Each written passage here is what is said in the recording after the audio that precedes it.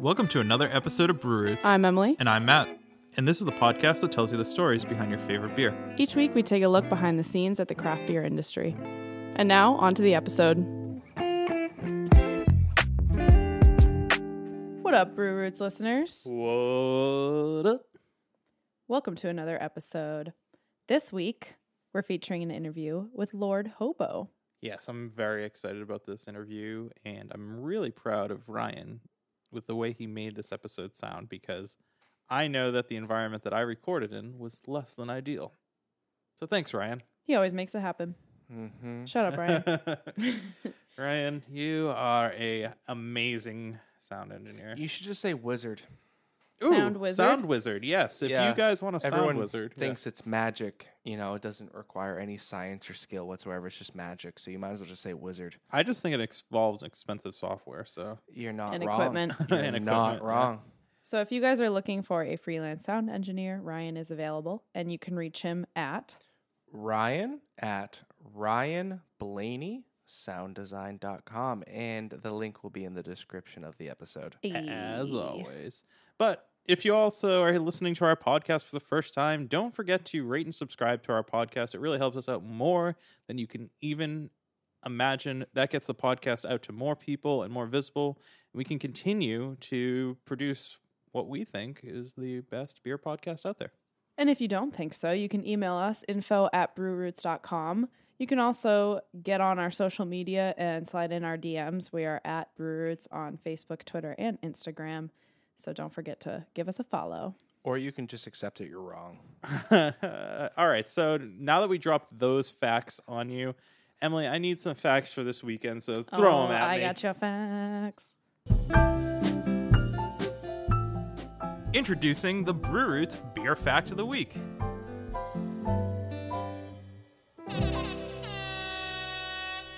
So we all know and love the great Sierra Nevada Brewery. Love them. Love them. And this week, they appointed a new CEO, and they're projecting 5% growth in 2019. This article is from Brewbound. Hello, meow meow cat. There's a cat in the room. This article is from Brewbound, which I recently discovered, and it's great for craft beer news, but they also have awesome job postings for craft breweries all around the country. So if you guys are looking to work in the industry, maybe check out some jobs, do some interviews, I would highly recommend. This is not sponsored. And So- believe it, to rumors on the internet, I am not the new CEO. I know that you guys are I know. confused. I knew you guys were going to think that. But yes, Sierra Nevada Brewing Company has a new CEO. So the brewery founder, Ken Grossman, named former COO Jeff White to the position last October. So apparently this is the first we're hearing of it, but it's been actually happening for a couple of months now. And the guy's name is Jeff White, which is funny because that's my uncle's name. My uncle is a home brewer, so I'm going to send him this article after the show because I think that's funny because he's also a huge fan of Sierra Nevada. Grossman, the brewery founder, who had served as the craft brewery's only CEO since the company opened in 1980, has transitioned into the role of chairman. So I guess he's taking a little step back from the day-to-day. Found a really qualified guy. White was hired by Sierra Nevada as a systems integration director in 2013, and he previously worked for more than 4 years as the senior director of strategy and operations for Miller Coors craft and import division called 10th and Blake. He also held the COO title at the Boston Beer Company, which is well known for Sam Adams, for about 18 years before joining Miller Coors in 2009. So this is a really capable guy. I'm excited to We'll see see the what direction happens, that yeah. Sierra Nevada goes in. It says, the discussions we are having and the ideations are pretty exciting. So, really exciting stuff. But yeah, thought that was cool. Yeah, and I wonder if he brought up the idea for like the Resilience IPA. I mean, I wonder what changes he's already kind of made. I already knew that Sierra Nevada was a pretty giving company as it was, so I'm glad that he's continuing that trend. Yeah, Sierra Nevada ended last year as the 10th largest beer company in the U.S., so they have big shoes to keep on filling. So I feel like this guy coming in as a strategy guy is probably going to have a lot of ideas about growth for them. They're looking to grow by 5% this year, so we'll keep an eye on that story. And again, this is not sponsored by Brewbound, but I really do like this website, and I think it's a great spot to go for the latest news on craft. You know who we are sponsored by, Emily? Yes, that is Shirts on Tap. So Shirts on Tap is a subscription delivery service where you get one t-shirt delivered to your house every month from a different brewery in a major city in the U.S. For the very low price of $18 a month. And tell me the last time you bought a shirt for $18 at a brewery, Ryan? Never. Never. So the boxes are $18 a month. They come in 3-month installments, and you can get your first box for $5 with the code BrewRoots. Nothing. I was just gonna say I know how much it is. Oh. Shut up, Brian. Emily can't see me. I'm like, I know this one. Damn I know it, this. Brian. Can't get through one promo without screwing it up.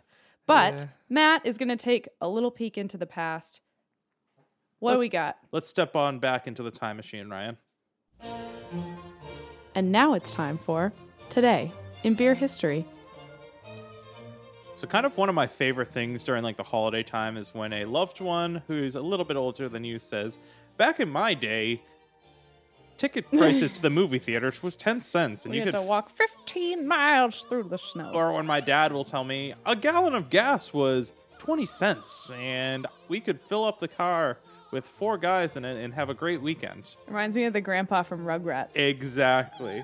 So, again, our great friend Greg Smith, PhD, has failed us with another beer fact. Yes. Yes, we can Take only it away, share. Greg. We can only share how many obscure breweries opened on this day in beer history. So, what I thought I would do is share the price of beer 50 years ago.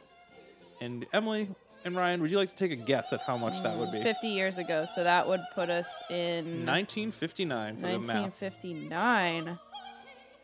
That's not right. 1969. 1969, I'll bet beer was less than 25 cents a can. Ryan? A can? I think it would be like 30 cents a pack. Wait, really? All right, you both are wrong. I figured, but It hey. was 82 cents for a 6-pack. I was closer. Whoa. I was closer. No, I think I was closer because Bullsh- 25 cents a can. Okay, 6. So you times that by 6. So Is if we're going by $1.50. Price is Right rules, who's right? All right, that's right. Okay, I think. Technically, Actually, I think. It's the closest without going over, so Ryan's right. Yeah. without going. Oh, see, I don't know. Yeah, the we go Price is by Right we rules. go by Price is Right. Beep, beep, beep, pew. Well, fine. Oh, you should put that Shut up, sound Brian. in. Yeah, I'm telling Ryan to do like sound editing on the go. We're not even going to edit that out. So yes, it was 82 cents, and that was adjusted for inflation to $5.58. Damn. Wow. And I wish beer was that cheap these days. I Same. know. I would be drinking a lot more. So I'm probably glad that it's not. Yeah, I was about to say. But, you know, if we go up in 10-year increments, in 1979, it was $1.32. And actually, the inflation for that equated to $4.79. In 1989, $2.03 for a 6-pack, which adjusted for inflation was $4.06. Jeez. I know, it's kind of crazy. This is not even fair. 1999, which wasn't that long ago. Guess how much that was? Guess how much? I'll bet it was like less than $6. It was still $2.80. Whoa. Yeah. And then you really see a skyrocket in the later years. I wonder, like, do you think it's because of the price of aluminum cans, or like, is there a difference between the price of a pack of bottles versus cans, or is that? I have no clue. That's so crazy. Yeah, it's just the marketing. I I think was marketing about has- to say, I'll bet yeah. it's the advertising, the marketing budgets and Yeah. stuff. That's crazy. Yeah, so Think about that, people. When you pay for your next pack of Well, Bud I mean, Light, you can still get a Bud Light. you're paying for What, their is it marketing like $6 budget. for Ryan? When's the last time you bought Bud Light? Never. Okay, A You're- 6-pack of Bud Light is like $9.99. It's $9.99. Yeah. Really Yeah, I mean, at most places. interesting. Yeah. Where are you going? Yeah, That seems a lot. Yeah, that for, seems Just like a like lot. any of those big That seems packies, a like on lot the way for home. beer flavored water. like Total Wine, because that definitely No. wouldn't be that. I don't want to name any names, but just like the big one that's like not Pappy's, but. oh, know. but I will say it. Cappies. Yeah, I think it's like $8.99 or something, or $9.99. yeah. All right. Well, that kind of concludes our portion of the podcast. So we're going to go on to the interview. But make sure you listen all the way through because we are actually debuting a song from my friend DJ Alister and his track Kill. It's pretty cool. It's pretty weird sounding, but Nick's a good friend, and we're going to release it for him. Nice job, Nick. Great job. And on to the episode. Cheers. All right, everyone. We are here on a busy Friday afternoon. Do people work in Wakefield? Come on, or Woburn. Do people work in Woburn? Because I mean, it's busy here, and you guys opened 40 minutes ago? No, actually, what time is it right now? It's around 2:30. Yeah. Right? We open for business around 11 in the morning. Oh gosh. Yeah. All right. Well, business is good then. Oh yeah, it's Yes. booming. Yeah. Yes, that's awesome. And I am here. If you guys can't hear in the background, I am here at Lord Hobo Brewing Company. And what's going on? I'm here with Uncle Frank. Correct. We'll get into why you're called Uncle Frank in a little bit. And Garrett. So right off the bat, first question we ask is your role here at Lord Hobo, your first memory of beer, and your name. All right. Well, I'll go first. It's Uncle Frank, and yeah, there's kind of a story that goes behind that. We can get into that a little bit later if you want. So my role here is a production supervisor and lead brewer. So I'm in charge of training and development of new brewers, as well as the safety czar. Okay. I want to make sure that everybody comes back to work the next day in the same way that they left. My name is Garrett Dickerson. I am one of the innovation team members, I guess. I don't exactly know what the full title I have is, but sorry, what were the rest of the questions? Well, you can answer them in compounding. It's first memory of beer and your role. So you already got two of them. First memory of beer. First memory of beer is probably a very old 12-pack of Budweiser in my father's basement.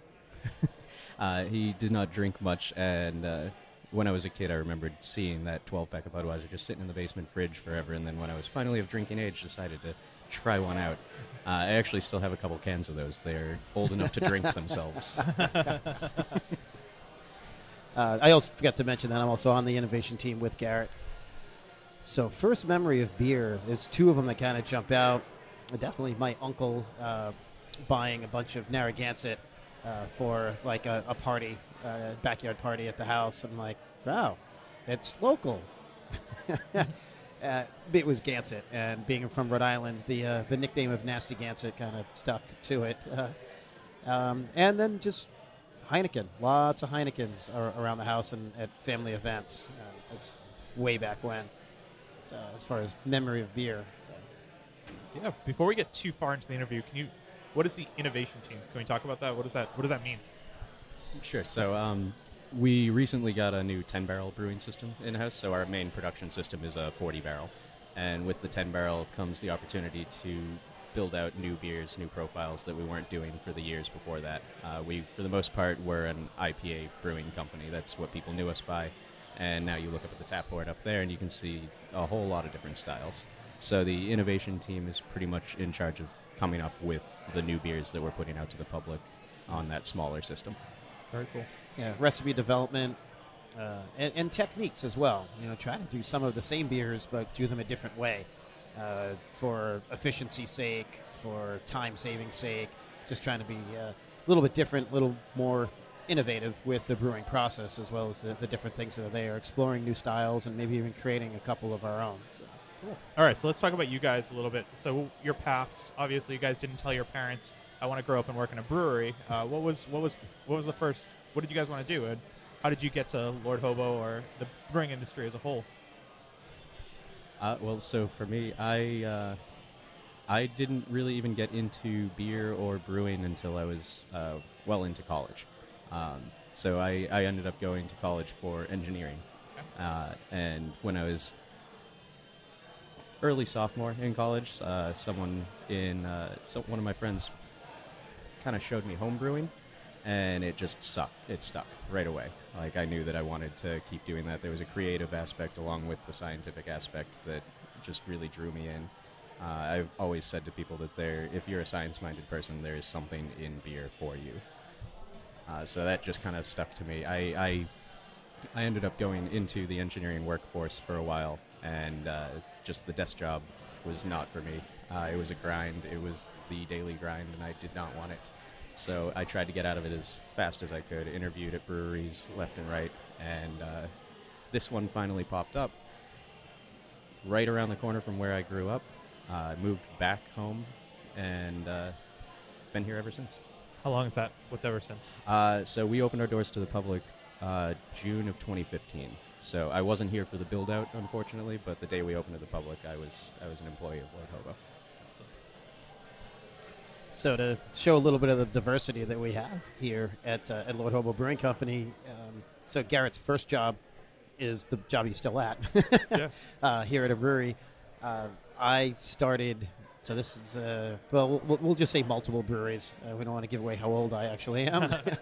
But I was in banking a long time ago, and if I was a kid, I probably wanted to be an astronaut. But then you realize, I'm not going to do that. So I got out of college with a degree in economics. Worked in the banking industry for a while. Became really good friends while I was homebrewing with some guys who were running a brewery down in Rhode Island. And as they were expanding and growing, and also growing with families, and one of the guys, his wife had twins, and he's like, I can't keep doing all this on my own. Do you want to come on board? I left banking and put down my shirt and tie and put on some rubber boots, and I really haven't looked back since. Worked for a few breweries in between there. I was a head brewer at a brew pub. I worked at a larger production brewery in New Hampshire. And a friend of mine who was working here at the time said, hey, we're growing and we can use some people that have some other skill sets. Why don't you come down and take a look at what we got going on? And at that time, we had still the 40-barrel brew house and 10 tanks, including Brights. So it was, fermenters and tanks, there was 10. Now we're at 27? I think that's just fermenters. Yeah, just fermenters. Yeah. And those fermenters were double the size of what we started with here. Yeah. So, so it's just knowing other people in the industry and talking to them, and they're like, hey, we got some things that are going on. And when I checked it out, I liked the vibe. I liked what we were doing. I liked Daniel's vision of what he wanted to try to do. And just I said, there's something I think I want to be part of. And so I've been here for a little over 2 years now. Excellent. Let's talk a little bit about Daniel's vision, because it's a little backwards from what some breweries do, right? You know, a lot of them, they'll start with capital and they'll start local. You guys are all over the country. I mean, I made the mistake 4 or 5 years ago trying to trade a steelless can to someone in California, and they said, dude, I can get this down the street. It's like, what the hell? So, I mean, you guys are all over pretty much the whole country. Is that because you started with 2 or 3 core beers here? Oh, yeah. Can we talk about how that's kind of deviated throughout the time? Sure, yeah. When we started out, the general idea, so Boom Sauce was actually originally not its own recipe. It was a blend of beers, so the whole idea was trying to have that think big first mentality.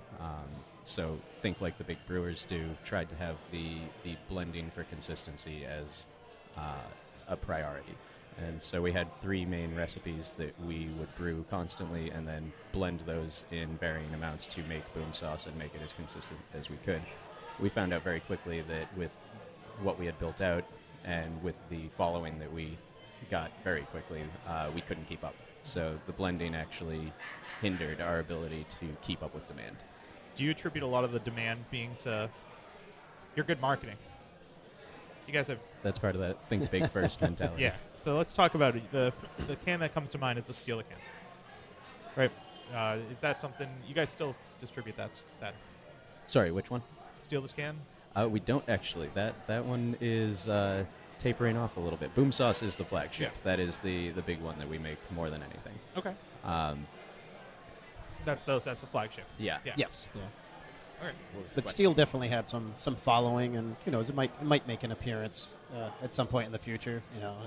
Tap room only, and we'll tell everybody social media wise, hey, come get it. Yeah. And even if it's not that, I think part of the vision we're talking about is as far as what Daniel kind of has in his head, because Daniel's background was as a publican. I mean, he owned bars before he had the brewery, so he's seen a lot of things come across and come across the shelf, come through the door. He has a pretty good idea of what works and what doesn't, what's sexy and what's not. So anybody can come in and be like, hey, I got this sexy new beer, and he's going to look at it and go, no, it's not. And he'll know right away, and he'll tell you. That's one of the things we like about Daniel. He's straight shooter. And that exposure from places like the Moan and Dove and the Dirty Truth, and being one of the first bars to pour 60-minute IPA from Dogfish, and garnering a relationship with people like Sam Calgione and respect from a lot of other people in the beer industry, has given him, this tunnel vision as to what works and what doesn't in his mind, and that's what he wants to try and shoot for. And you're talking about the space in Cambridge, particularly, or well, he was out in like Western Mass. I don't remember exactly what town. It was near UMass. It was out near Okay. UMass, yeah. Yeah. And then eventually he ended up opening the place in He's got a- Cambridge, the Hobo Bar. Yeah. He's got a couple all on the eastern seaboard. Yeah. And with Hobo Bar is one of those. It's like, hey, now I'm getting consistent beer, and now I'm getting inconsistent beer.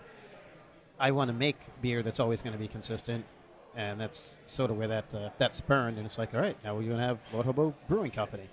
And again, through the connections and stuff that he's made by being in the industry, gives us the ability to be like, well, hey, I know this guy, or I know this distributor, I know this person, and yeah, sure, we love your beer. We'll carry it. When we're still smaller and just New England based, I went out to Denver for the Great American Beer Fest. Boom Sauce was on tap. Yeah. Which was pretty cool. Yeah, it is cool to see the beer. I mean, I was in Texas and I saw it in Texas. Oh, really? So let's talk about this space in particular, because I was here a year ago and it did not look as gorgeous as it looks now. So let's talk about the expansion to the tap room, because before you guys were just doing sample pours for the longest time. We were for a very long time. Before we closed down for renovations, we were open for pints for a good stretch of time. But a lot of that ended up having to be single-day serving licenses that we had to keep renewing. But yeah, we were able to serve pints for a while. We did tasters when we were really just focusing on building out the distribution more than anything else. The distribution and just getting production going in full swing, trying to fill that demand. But yeah, it definitely did not look anything like this before. A lot of the locals lovingly called it cafeteria almost. Yes. It was just those blue walls, the silver tables, the upturned kegs for seats. It was it had its own Charm. charm. Yeah. That's a good word for it. Yeah, it was it's still cool here. So let's talk about the tap room. It's red walls, exposed wood.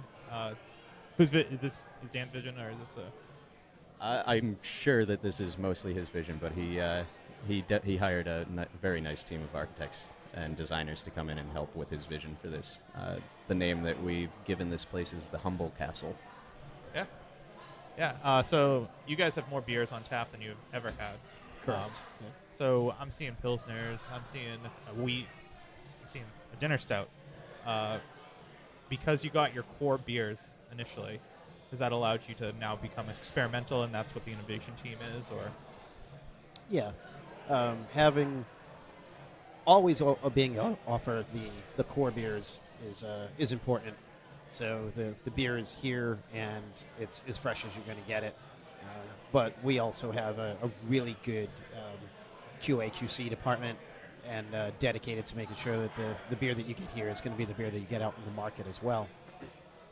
That said, we'll be able to do some things on the bigger system, some things on our smaller system, and that creates that unique experience of, hey, I can only get this beer here. A little while ago we had a Goza and a sour IPA that was only available here. And then also you see where that's going to go. If there creates this demand for it, now maybe we take one of those other beers and brew it on the bigger system and get it out into distribution. So you're using the tasting room as a pilot, or as a Exactly. Yeah. And people give feedback. We see what's exciting, what's not. It also lends to you don't want to make the same thing every single day over and over again, and that can happen. Yeah, I mean, a couple of weeks ago, what was it, 4 straight days of Boom Sauce? Oh yeah. Because the demand's there, people want it. But it also lends to some of the creativity. Garrett mentioned, you have that science-minded side, but also there's a creative side to brewing as well. And this gives us as long as we use the proper science to make the beer and make it consistent, now we can get to be creative. And there's your creative outlet to be able to get some other things out. Jumping into Pilsner is a perfect example, where it's like IPA, and then it became, hey, I want you to make a lager. Whoa! We jumped on that, Jets. Oh, yeah. Yeah, I'm sure. I'm sure. Yeah. Yeah. So, why the name Lord Hobo? Do you guys know? I feel like he gives different stories to different people depending on the day. Okay. Keeps a lot of those naming things very close to the chest. Okay, that's fine. No, it's a cool name. It's unique. It's funny. I see you guys out and about at different bars with the cuts on. Can we talk about those? Is that just something that unifies all of you guys, or Specifically these ones? yes? So the vest is a special thing here at Lord Hobo. The vest is a 1-year gift for employees. So anyone that's been here for over a year gets the vest. Yeah. So if you see people out and about with those, you know that they've been here for a good stretch of time.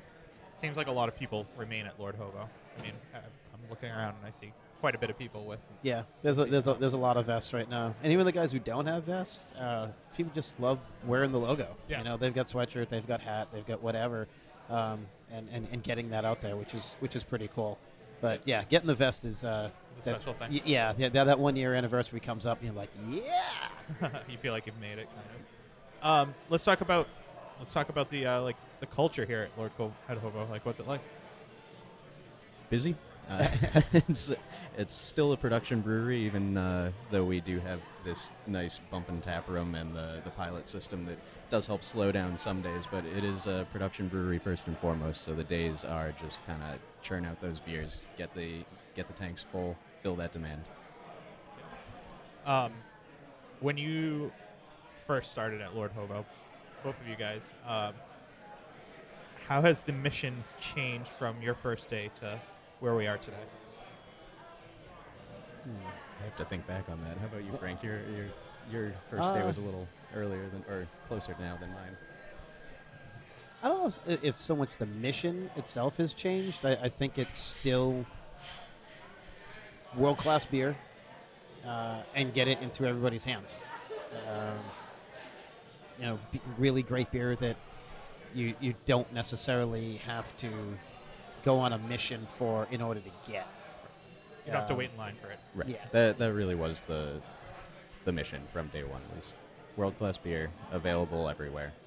Don't have to go out of your way. And we still try to strive for that. Even with these 10-barrel beers, we would love if they were things that people were lining up out the door for, but it's not the goal. Because if they do that, then, all right, we're going to start making that on the production system so you don't have to wait. That's a good business model. Yeah. It's and I like that too. It's one of those. It's a nice thing that where I'm living, I can go and do my food shopping, and there's my beer on the shelf. Right. In New Hampshire, they're selling the beer in the supermarket, and so every now and again, you see somebody walk by and they grab a 4-pack or a 6-pack off the shelf while they're doing their food shopping, and it gives you a little grin. But yeah, world class beer, and just it's what's Daniel always say, that beer is one of life's most affordable luxuries. And having really, really good beer, yeah, it's going to cost you a little bit more, but so is the experience. It doesn't really cost you that much more. It's good beer and it's a good time, especially if you're having it, in a good place with good people. What are some breweries, in your guys' opinion, that are doing it right, other than Lord Hobo? I got to say, one of my favorite locals, I do live around the corner from them, so I'm probably a little biased. I'm there a lot, is Idle Hands. I think they're definitely doing it right over there.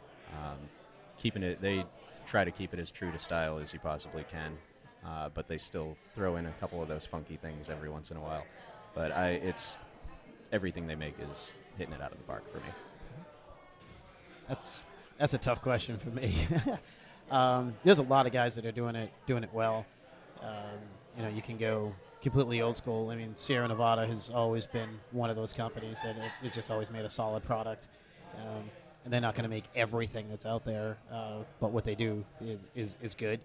And then you can go something smaller. So I live up in New Hampshire, and across the line, right in Maine, is a place called Tributary. Oh, Todd Mott, the Yeah, Todd father. Todd Mott, yes.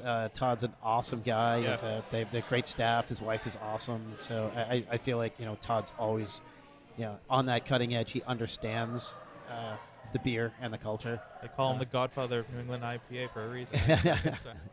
So, what is a trend that you guys see in craft beer right now that you love, and there's a trend in craft beer that you hate? Maybe not hate. Hate's a strong word, but let's say would wish doesn't carry over into the new year. Honestly, trend that I love. I don't know that there's anything that like sticks out. I haven't really seen too many trends of late. Like the IPA trend is still in full force, so everyone's trying to make the new IPA. The one that I am not quite keen on, and I know a lot of the country is the brewed IPA. Couldn't agree more. Yeah, I know that there's probably some really good ones out there. I have not come across any of them really. It's not a style that to me screams something that I want to stay around. The descriptors for it almost sound like what a thin session IPA. When people were first making the session IPAs, you would hear people describe them as fizzy hop water, and it almost sounds like they're purposefully trying to make that now. I'd say just there are a lot of breweries that are doing something different just for the sake of doing something different, and that's a trend that I can't really get on board with. You know, if you truly want, if that's your style or that's your brand identity, go for it, and you know, do it, but do it well. Right. They're like, oh, we're going to do this different just so that we can be different, and maybe we get some chatter or whatever, and that's not really who they are. And if it's just mediocre, they might not care because, well, they're not going to make that one. They're going to make the next thing right after that. So they're chasing that white whale. And I see a lot of breweries doing that, and I wish they wouldn't. I wish they would kind of find their identity and be like, all right, this is what we're going to do. And if you're going to rotate and make something different all the time, that's great. Just make it really, really good. And unfortunately, sometimes that just doesn't happen. Oh, especially when you look at the origin stories for a lot of the white whale beers that are out there now. A lot of them happened by accident. Like they were making something, tried out something new just to see what would happen, and then out of nowhere, people loved this beer that they weren't intending to make. Yeah. Yeah, there's so many stories about that. Yeah, it's like chocolate chip cookies. There wasn't supposed to be chocolate chip cookies. Chocolate chips fell into the cookies. Then they were amazing. It's like, oh, look what happened. I'm going to make this all the time. But you can't chase an accident all the time. So stuff that the second part was trends that we like. Yeah.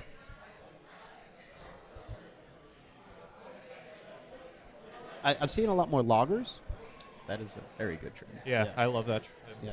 Big lager and Pilsner guy, so happy to see that. It does seem like the sours are starting to trend up as well. People aren't as afraid of them, and the rise of kettle sours has definitely helped with that.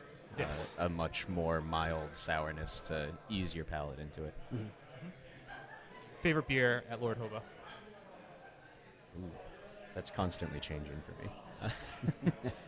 Right now, it would probably, now that I just mentioned the kettle sours, it would probably be our sour IPA, which unfortunately I don't believe is on tap right now, but we did just brew a batch of it, so it should be on shortly. Pilsner. The Pilsner. Yeah. Once we launched the Pilsner, I was so happy with this beer. I was so excited. Doing the lager and B, I was really, really happy with the way it came out. And this has become my go-to beer all the time. It was Glorious before that. Glorious was my favorite. Glorious and Steel. Producing less Steel, drinking more Glorious. Then we did Pilsner, and that's always in my glass, always in my fridge. Is there a gateway beer for Lord Hobo? So what would be the beer that you would present to someone to say, try this? Consolation prize. The That's double? a Yeah. joke. That's Yeah. To be fair, a lot of people that come in and say they don't like IPAs, or at least before we had all of the non-IPA brands, the bartenders would kind of usher them towards Consolation Prize. It is one of the sweeter offerings of IPAs we have. More palatable for those that don't like the hops. But what we have now, I would still probably say Boom Sauce. Like, if you like Boom Sauce, you'll like everything we have. It's the flagship for a reason. It draws people in. We keep making it more than anything else because it is what people recognize our brand by. Who's designing your logos, your cans? We have staff in-house now, actually, that does a lot of that. We used to have some designer outside, I believe. I don't entirely know. Like, I wasn't too privy to that in the early days, but now we have a whole staff across the street that deals with a lot of the administrative stuff like that. Yeah, I believe when didn't he work for like an outside source, and then we took him? You would know more than me. That's possible. I don't really know for sure, but I thought that was how that kind of came about. So who comes up with the beer names? Is there Is there, Oh, that's definitely Boss Man. Oh, really? So Yeah, it's not Daniel a- gets the final say on all the naming. is what's I'm looking up, like, I see Angelica. Why is it Angelica? Do you know? It says on the can because she's the most beautiful girl in the world. Is that- It was that's supposed to be an elegant, silky smooth beer, and that's yep. I believe that was actually the Urban Dictionary definition of Angelica that we printed on that can. Oh, Yeah, all that right. was the first result on Urban Dictionary for Angelica. Yeah. So you guys, what was day one of the new tap space? What day did we? A couple of weeks ago. It was. It was I'm just ashamed I don't remember. It was just before Thanksgiving. Well, it kept getting pushed back. Right. So we had dates in mind, and then it just kept getting pushed back because it wasn't ready, and we wanted it to be right. Perfect. You know, yeah. you don't want to come out half-assed. Oh, yeah, around so a it's month. like, yeah. So yeah, we've been rolling about a month, and man, that first weekend. Oh, it's crazy. Oh Yeah. goodness. Yeah. Let's talk about some of the moments that have been rewarding for you guys here at Lord Hobo. So it doesn't have to be in the tap space, but what's been a rewarding moment so far? Well, for me personally, because I came from the homebrewing background, I had been homebrewing for about 10 years before I even started working here. So I was pretty sure of myself for recipe development and everything. The dream is always to own my own place someday, but they keep keeping me around and giving me a reason not to leave and do that. But the rewarding moment was probably my first recipe that was scaled up, having my first beer on tap. Which is that? The first one, so it's actually not on tap here. The first beer that I got scaled up to be on tap here and is actually going to be the first one that I have scaled up to cans was Godmother. Okay. The Imperial Stout. The first one that I actually made was actually for a contract brew that we did, the Wooden Tap. Oh, the wooden tap beer, beer. That's yeah. right. Yeah. But that was my first moment of like, all right, I can actually do this. This is a real thing. I don't know, there's a few. I think so. We have this beer Virtuoso, which is a wonderful beer. It was very difficult to get it to where we wanted it to be. Different iterations, trying different yeast, trying different ingredients, trying different temperatures, and it kept avoiding us. I felt like it was mocking me. You know, it's like, do what I tell you. These recipes at this temp, at this ingredients, and this yeast should do X.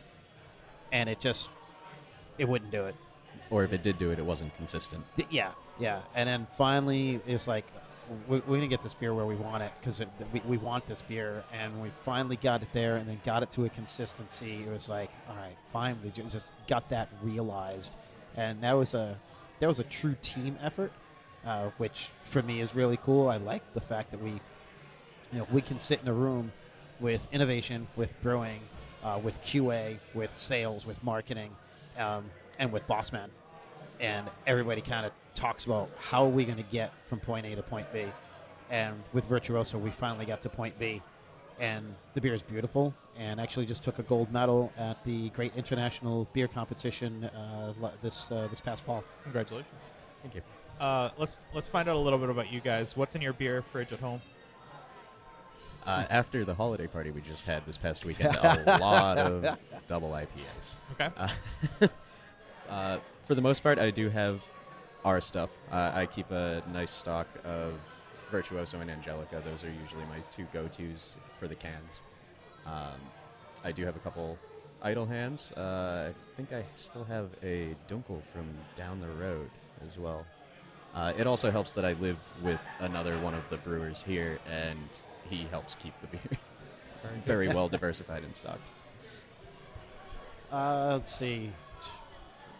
There shouldn't be, but there probably is a couple of bottles still left over of Oktoberfest, either German ones or from Smutty Nose. That's one of my favorite styles, is Oktoberfest beer, and they should all be gone, but I know there's a couple of stragglers. Yep. I've got Pilsner, our Pilsner, and Angelica in the fridge as well.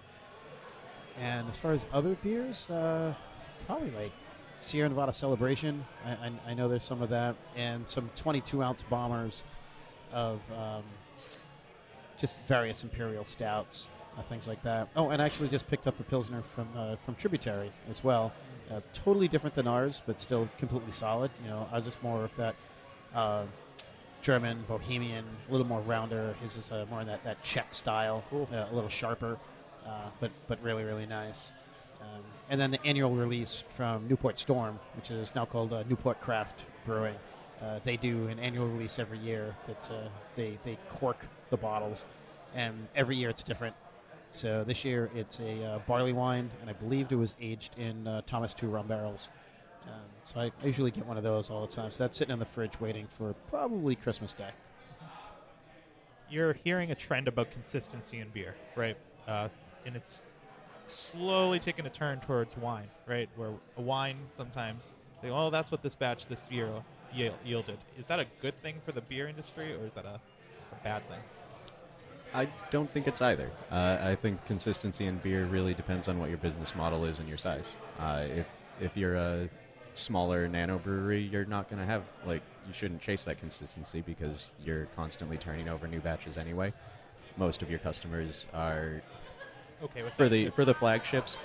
Yeah, you should try to get consistency as much as you can for that, but it is tougher the smaller system you have, so that might not be your ultimate goal. If you have a production brewery like us and you're sending it to 15 states in a couple different countries, that consistency is pretty important because you might have 2 different batch dates on the same shelf, and if it's not that consistent, you're going to get 2 very different reactions from customers. I like for the beer to be consistent. I want it. I don't want it to follow the wine trend, unless it's something that's an aged beer. Right. It's an imperial stout. It's going to be different year to year, or whether you make it different or not. I think that's one of the challenges as brewers, is that the vintners can say, oh, well, that's the crop. And as a brewer, we have to look at the crop and be like, well, it has a different protein, but I need consistency, so I need to change my recipe. Where they can just use the same recipe all the time. Oh, if it's different, it's different. We want it to be consistent, and that's an additional challenge. So when you're looking at hops, and if it's got a different alpha acid, you need to be able to adjust the amount of hops that you're using in order to be able to get consistent bitterness in the beer. Depending on style, again, New England IPAs, usually late hop additions, you don't have to worry about that as much. But like Pilsner, we need to know what that alpha acid is, because if the crop's different next year, we need to make that adjustment so it's the same beer time after time. Do you guys have a guilty pleasure beer? Define guilty pleasure. A beer that someone would be shocked if you said you liked it. Oh, I've gotten visceral reactions from homebrew friends when I order a PBR at the bar and they are ordering the main lunch. Yeah. Sometimes I just want to turn off and not think about beer. Yeah. So. I think that one, and we can blame JT Thompson for this one, but it's probably Miller High Life. It's a champagne. It's the champagne. Yeah, it's a champagne. What do you guys see next for Lord Hobo? I mean, business is good, right? Business is good. Booming. Not to be cliche, but I mean. Honestly, next is just keep moving forward. We've been expanding this long. We're not in 50 states yet. That's definitely one of the ultimate goals. We have space in the back. It might not look like it anymore compared to how we started, but there's still space back there, and we can keep expanding. As long as we can keep expanding, we're going to definitely keep doing that. Yeah, I think it's just keep growing. If you're not going forward, you're going backwards. We don't want to stand still.